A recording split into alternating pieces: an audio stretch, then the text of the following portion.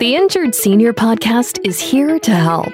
Like it or not, the senior and elderly population is vulnerable to negligence committed by medical professionals, nursing homes, assisted living facilities, pharmaceutical and medical device companies, insurance companies, and everyday individuals and businesses.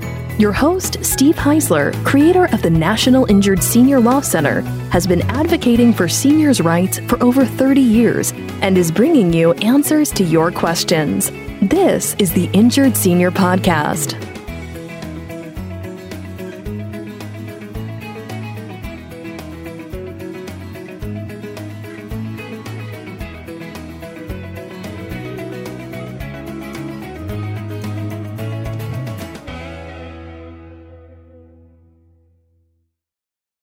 Well, howdy to all in our injured senior, elderly, and aging population community. As you know, my name is Steve Heisler, founder and CEO of the National Injured Senior Law Center. And you are tuned in to, yes, another episode of the Injured Senior Podcast. Now, for those of you who are new to our show, the Injured Senior Podcast is a show dedicated to discussing legal and medical issues of vital importance to the injured senior, elderly, and aging community, and to their children, loved ones, and caregivers. I want to quickly say thank you to the National Injured Senior Law Center for their kind sponsorship of this show. The National Injured Senior Law Center represents senior individuals who are harmed through no fault of their own by the negligence of others. For more information, go to injuredseniorhotline.com. Also, please check out our new website at injuredseniorpodcast.com. That's been a long time coming, and it's finally up. You can download our latest special report, The Top Danger to Seniors in the Hospital, by going to injuredseniorpodcast.com. Okay. Let us jump into today's show. There's nothing more despicable than the exploitation of the aging population, let alone any age group. Elder abuse occurs in many forms, including financial exploitation. Now, according to TrueLink, a business that provides account monitoring software for seniors and their families, financial elder abuse and exploitation accounts for more than $36 billion in losses to seniors. Ladies and gentlemen, that is just reprehensible, as I'm sure you're thinking the same thing. Now, Dr. Peter Lichtenberg is here today to discuss financial exploitation of seniors and the elderly. Dr. Lichtenberg is the director of the Institute of Gerontology and the Merrill Palmer Skillman Institute. He is a professor of psychology at Wayne State University in Michigan as well. He's particularly interested in the area of intersection between financial capacity and financial exploitation. In 2013, he published the first nationally representative study on predictors of older adult scam victims. In 2015, he published the Lichtenberg Financial Decision-Making Rating Scale and the Lichtenberg Financial Decision Screening Scale. These tools can be used to assess major financial decisions and or transactions of older adults. Hello, Dr. Lichtenberg. How are you doing this morning? Good morning, Steve. I'm doing very well. Thank you for having me. Oh, it's a pleasure to have you. It's great to have you here. Now, I know you're settled in Detroit, Michigan, but you hail originally from Philadelphia. And, so the next time I watch Rocky, I will definitely think of you. All right. So Rocky is one of my all-time favorite movies. Absolutely. Listen, I still get the Philadelphia Inquirer online. So my heart is close to Philadelphia. My mom always said, oh, you'd move back here in a heartbeat, wouldn't you? Yeah. Well, I tell you, the scene where he beats the heck out of the slab of meat in the meat house, It just that's one that just just never leaves my mind. I always think of that. It was just such a poignant scene. It's a great movie and it's a great city. So the next time we get together or whatever post pandemic, you're bringing the Philly cheesesteak. Sounds good. Even though I'm a vegan, we'll figure it out. Okay. Okay. Seriously, can you tell our injured senior community a little about what is financial elder exploitation? Sure. Thank you. It's very simply the misuse of an older adult person's funds. And it's either through a theft or a scam. Either someone's stealing the money or they're misleading and misrepresenting and getting an older adult to give them money.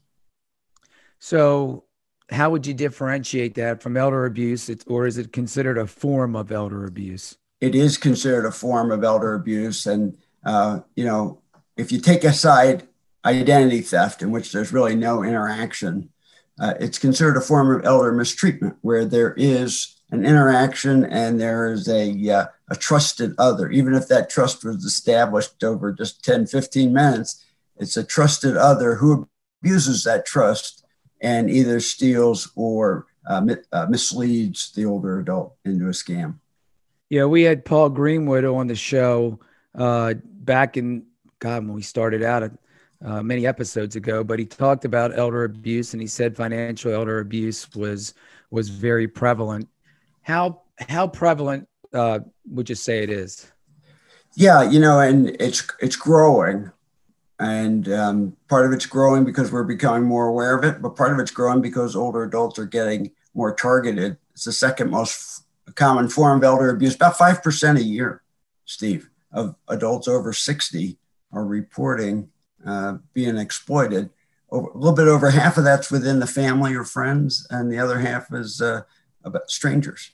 So what do you think are some risk factors for elder financial exploitation? Yeah, so some of the risk factors that we found, let's talk about fraud and scams and then exploitation kind of within the family. For fraud and scams for older adults who are cognitively intact, we found that psychological vulnerability and financial vulnerability.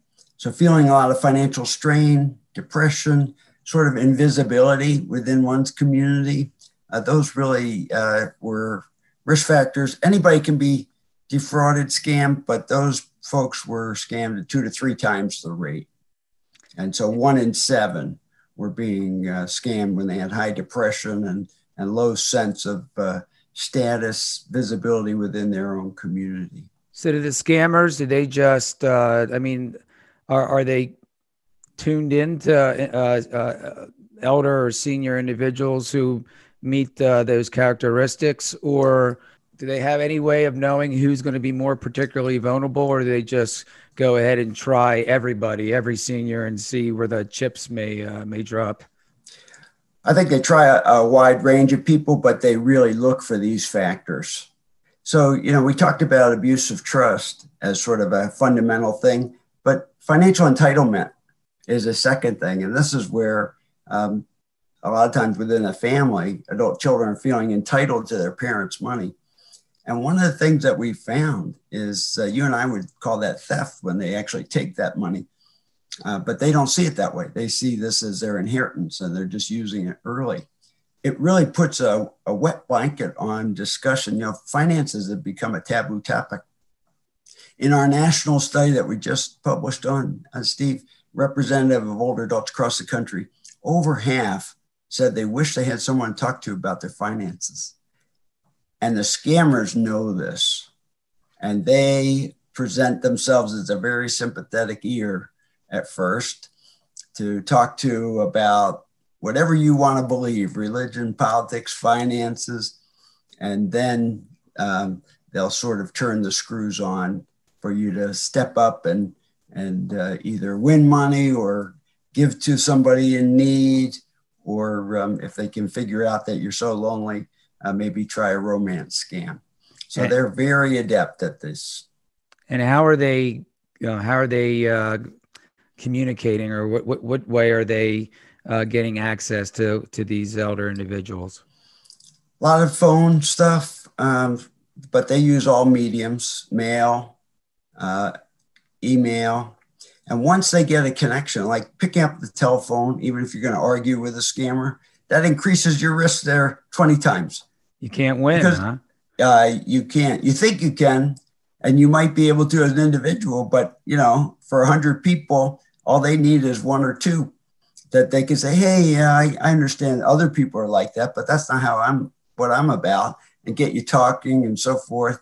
They make a study of this. They are really professionals at how to persuade and how to influence. And then once they get you, they don't let up. For example, one individual who was involved in a romance scam, they really wanted a lot more money from him. So they started calling him round the clock, every hour.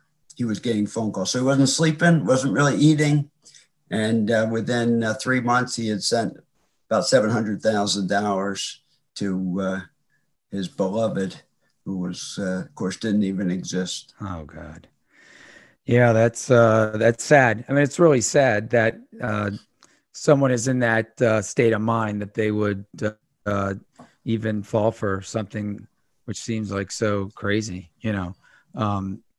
But, I think when my grandfather died back in the mid 1980s, my grandmother was living alone in Florida. And when she passed in 1993, my parents went down to empty out her bungalow, and they found in her closet every imaginable knickknack you could think of, that was purchased. And this was back in the mid 80s. So I don't even think there was no home shopping network, whatever, but somehow they, the scammers got to her and sold her everything imaginable. So yeah. And then I guess you said depression and maybe loneliness is a big factor. So if someone's lonely or depressed, right, aren't they more apt to be, to want to fall in love or want to do something that, can make them happier. So that might be Absolutely. And really what they come to crave is this connection. And so that is one avenue in. A second avenue of huge risk factors is cognitive decline, early cognitive decline or early dementia, really where there's memory loss and problem-solving loss beyond normal that it really starting to interfere with people's abilities. So they lose their ability to manage their money. That is, they lose their understanding of how much money they've given. For example, one grandfather thought he had given his grandson $2,000 when the investigators went out and interviewed him across the year. It was actually $180,000. The grandson, quite a difference.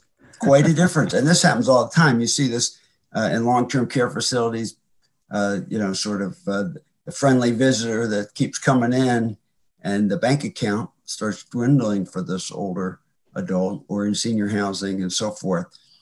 And it's that sense they've started to lose their memory a bit. They're still very functional in other regards, but they need that protection financially because somebody's taking advantage of that early cognitive decline. So how can any of our listeners find you? Obviously, you mentioned the website. What's the website address again? Yep. Older Adult Nest Egg, all one word, .com. Okay. If they want to maybe email you or somebody about some issues that they might have, would they be able to email? Yeah, there's a form on that website that they can use, or they can email me directly at aa2275@wayne.edu. You're not just a spokesperson. You roll up your sleeves and you're actually helping people yourself. So that's absolutely. First half of my career was outside of academia as a clinician, working with people every day. That's what I love to do. That's great. And if anyone wants to find you on social media, what are some of the social media platforms that you're on, Dr. Lichtenberg?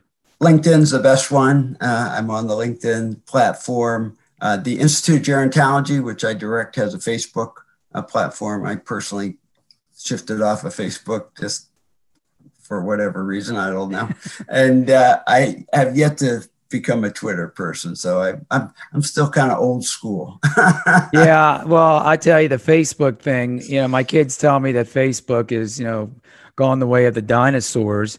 And, they kind of chuckle when I say I'm on Facebook, but, that's really enough for me. We grew up not knowing it. There was no social media. I mean, the biggest challenge we had was the rotary phone, so, I mean, that was it, or the CB that we had. Yes. Thanks again, Dr. Lichtenberg. We really want to have you back because there's so many other issues, or, we could maybe, zero in on something that might be a particular issue and do a whole show on that. Will you come back? I'd love to. And thanks for having me, Steve. I really enjoyed the conversation. Same to you, and take care. And I guess good luck to the Lions. I don't know if they're going to make the playoffs. But, Injured senior and aging population community. Thanks for listening to today's episode.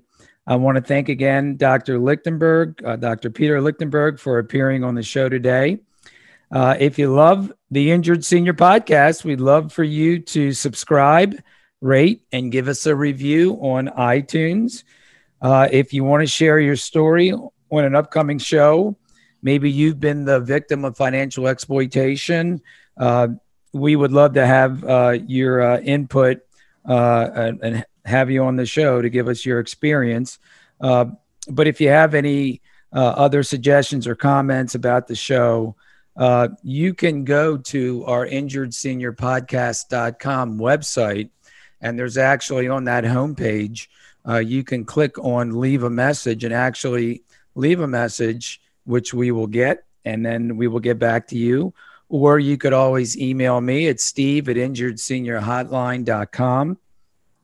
As you know, I answer all emails, just like Dr. Lichtenberg.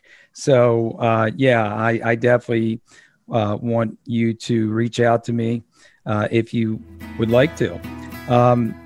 So until next time, be safe. Looking forward to next week's show, and I will talk to you soon. Goodbye, everybody. Thanks for listening to the Injured Senior Podcast. If you enjoyed the podcast, please rate, subscribe, review, and share on Apple, Google, or wherever you get your podcasts. Connect with us at injuredseniorpodcast.com and sign up for our newsletter. To find out more or to get help at any time, visit injuredseniorpodcast.com or call 855-622-6530. That's 855-622-6530.